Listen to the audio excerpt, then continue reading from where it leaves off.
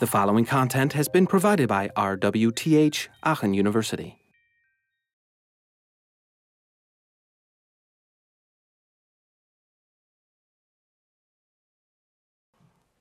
Today we're going to first look at a system that can solve that problem. And maybe, I don't know, maybe you guys have, I'm sure you've actually already seen it somewhere in computer science in the more theoretical modeling-oriented classes.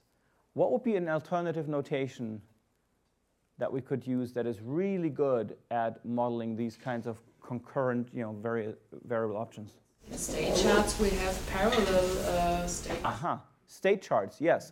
And we will actually get to state charts in a little while. They are, you're absolutely right, they are a way to deal with this parallel stuff going on in a very sort of pragmatic, engineering-oriented, practical way.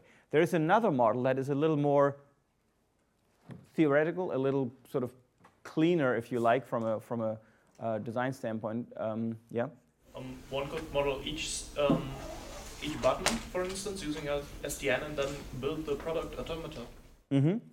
But then you are using a shorthand notation. I think somebody wrote this down as like he drew the first SDN and then he made a little X and then he drew the second SDN and said, yeah, well, those two are combined.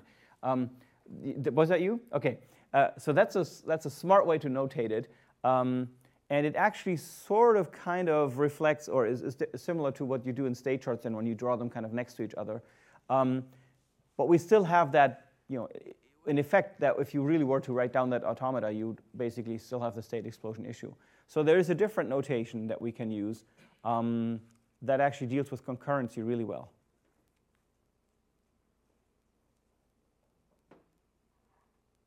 Any ideas? It's the name of a guy who also got famous for making these small glass dishes in biology labs. Yeah. Based on your headline, I would say PetriNet. I mean, it was like the title of the lecture. Yeah, it's also the title of the lecture. That's the ultimate hint I'm giving you. Okay, yes, PetriNet, of course. So they are a much better approach to dialogues than than modeling things with state transition networks. They don't work so well if you're trying to do things sequentially. So like with regular expressions and production rules, for different kinds of interaction parts, you use different notation. And by the way, in reality, you'll just combine these things as you need them, right? So if you have a part of a dialogue or an interaction that needs to be written down in a sequential way that matches that, use an SDN. If you then get to something that's highly parallel, use production rules or maybe PetriNets. They are actually a pretty old formalism to model concurrency. Models it really in an excellent way. So question would be then, raise your hand if you have never seen PetriNets in any of your classes in your formal university education. Okay, that's interesting. All right, so where do you guys know? Okay, I'm surprised. Most courses cover this, including the bridging courses we do for international students from other programs. But I'll give you an introduction, and it's not that hard to understand. The principle is very simple. What's hard is to actually use it to model stuff. So let's look at this. A PetriNet is basically has a couple different components. One thing that you have is a place. So all these things that we used to call states in the SDN are now places. And that's important because the state of a PetriNet or the state of an SDN is basically defined by what's the currently active state, right? That's how you know which state an SDN is in. That's how it's defined. With PetriNets, it's more complicated. It's actually the distribution of little tokens around the network that as a whole makes up the current state. And that's something that's super easy to forget, but you will need this to do the in-class exercise that we'll be having in a minute. So this is a normal place. This is a special place that we draw where user input goes. So if the user does something, we put a token in here. That's modeling the user action, basically. Then these places always go to a transition. They never go directly to another place. So there are no arcs between places. They always go over one of those bars, these transitions. And from the transition, you then go to one or more outgoing places. Now, the cool thing about PetriNets is that these transitions are actually not just, piping through stuff. A transition will wait, and this is the key mechanic of a PetriNet. A transition will wait and look into all its ingoing sort of places until all of them, so this one and this one in this example, contain a token. If they're all loaded, the transition fires, as we say. It pulls the token out of all these ingoing places and puts one into each outgoing place. Now, if you paid attention, that means that tokens can disappear or magically multiply, right? Because if you put 2 in here, these 2 get consumed by the transition, they disappear, and only one gets placed into this outgoing one. Right? So a transition fires when all its input places have 1 or more tokens inside, and that produces a token in each output place. And the representation of all the the position of all the tokens in combination represents the current state. That's important to understand. Very different from the state machine. Okay, so that's the general idea of Petri nets. So, given that information, we're back to the exercise. I'd like you to try and draw a Petri net that models this dialog. You can start first, like last time, maybe first just draw a Petri net that only models bold. I highly actually recommend starting with just the bold part for now. So draw a simple Petri net that models the fact that this dialog can have bold on or bold off and that the user clicks on it in order to move between those 2 states. Remembering that the distribution of tokens in the network is the state of a Petri net. Do this with your neighbor or your neighbors, and let's spend a few minutes on trying to get that sorted out. And then extend it with the second option, italics. And that's where the Petri net will start paying off, because those are 2 concurrent things, as we noticed, and you won't have state explosion. The first thing to remember is the Petri net will have a tokens somewhere distributed in its net, and the total of those tokens represents the state. And these user places that represent user input cannot have ingoing arcs, because the only way a token can get into a user place is by the user doing the corresponding action. Right? So there's got to be a user place somewhere that represents the fact that the user toggles the bold button, and it doesn't have an ingoing arc. The second thing to realize is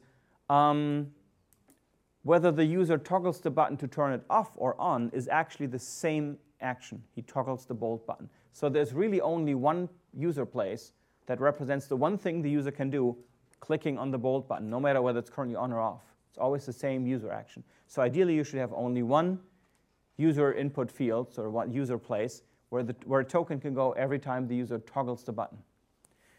And with that, you will then probably end up with something like this. So this network works as follows. It has 2 normal states, places, sorry, I keep saying states, places. And in this case, it's kind of similar to a state transition network, because we only have 1 token circulating here. And when the token is in this top state, place, sorry, it will represent that bold is on. If there's a token in the lower place and none in the top place, that represents bold being off, right? So whether there's a token here or here models the fact whether the dialog is currently, that checkbox is currently checked or not checked. Now, if that was all I had without this extra thing here, this thing would continuously fire, right? Because this transition would be like, oh, I've got a token in my input, so I'm going to fire and put one here. And then this transition is, oh, I found a token, I'll fire and put it here. And it would just circulate. So that's not the idea. So instead, what should happen is that we need to stop these transitions from firing immediately. And we do this by adding the user place that represents the actual action of the user. So we connect the second place to this transition and to this transition. By doing that, it means that both of these transitions cannot no longer fire immediately. They have to wait for something to go into this token, into this place. And that's the token that means the user toggles the button. So when the user presses bold, toggles the button, then this transition can fire because it has tokens in both its ingoing places. This one cannot because it doesn't have one in here. When this fires, it consumes this token and this token. And I think we have an illustration for that. So here's the token. This is basically the UI place, and this is the place where the input can occur. So we now put a token here. That means that this transition can now fire because all the inputs places have tokens. We have an awesome fire effect. The tokens disappear, and a new token is put into the lower area, right? And then it does the same thing again. When you put another one here, the same thing will happen and put the token back up there. So far, so good. Now, how many of you got to this part? How many of you got this kind of, okay, it's pretty good. What do we need? Yes, go ahead. Can we use the same transaction for the both interactions? Like if we remove the T2 and there will be T1 and there will be back and forth? No, because then your one transition, would have more inputs. And it will wait until all its inputs are loaded. And it would put stuff into all its outputs. You see what I mean? So if you're saying, could I basically put this one back onto this transition, right? Yeah. Now, no matter whether an arrow comes from here or there, basically it's just the transition will look for all its incoming arrows and wait for them. So these transitions don't work in like two directions, right? You can think of it like it will look for all incoming areas on this end and then fire stuff in this way, and it will also look for incoming stuff from here and then fire in that way. They are not directed, right? So they will just look at all their incoming arrows, no matter where they come from. If they're all loaded, it will fire tokens into all its outgoing arrows. Okay. So how do we now create a dialog that also models italics? Should be pretty straightforward at this point if you look at what we just did here. Yeah? We made the same thing for italics. Right. And I've seen this on your guys' paper here already. Who else has found a solution for bold and italics? Okay, this was a little trickier, but once you've gotten to this part, it's kind of obvious. You just duplicate the thing. Right? And why does this work? It's because of that one thing that Petrinets have that is sort of very different from state transition networks. A Petrinet is, the state of a Petrinet is represented by all the tokens in the network. The distribution of tokens across the entire network as a whole represents its state. So in this case, the fact that there's currently a token in here and that there's currently a token in here together models the state italics off, bold off. And that is one state in our original state transition network. Remember, when we drew it, there was one state that was bold off, italics off. And then there was one like bold off, italics on, and so on and so on and so on. And so here, the distribution of tokens around the network together represents that state. Now you can say, well, not a big payoff because I see 4 places here plus these 2 user places, and that's not better than the state transition network. The state transition network for this only had 4 states, right? So where's the big deal? But you can tell me where the big deal is. Well, we only grow linearly, so if we now add underline, then we only get 3 more states or places, and if we then add another line through or something, then we get only 3, and we don't grow exponentially. Exactly. So each additional option that we create here, because it is modeling the state as the total of the tokens distributed across the network, will only add one of those bundles here, right? So if you have another checkbox, it will just put another one of these figures next to it.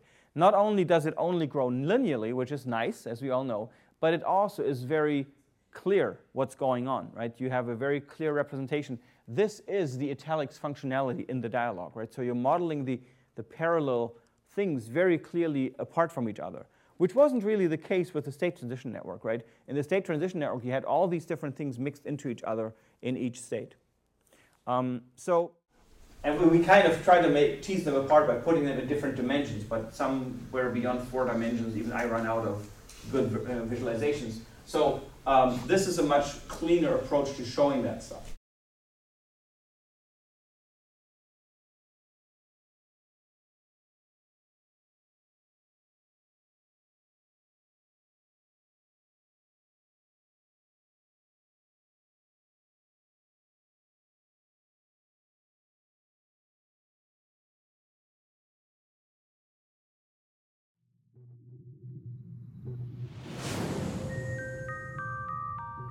This content was provided by RWTH Aachen University.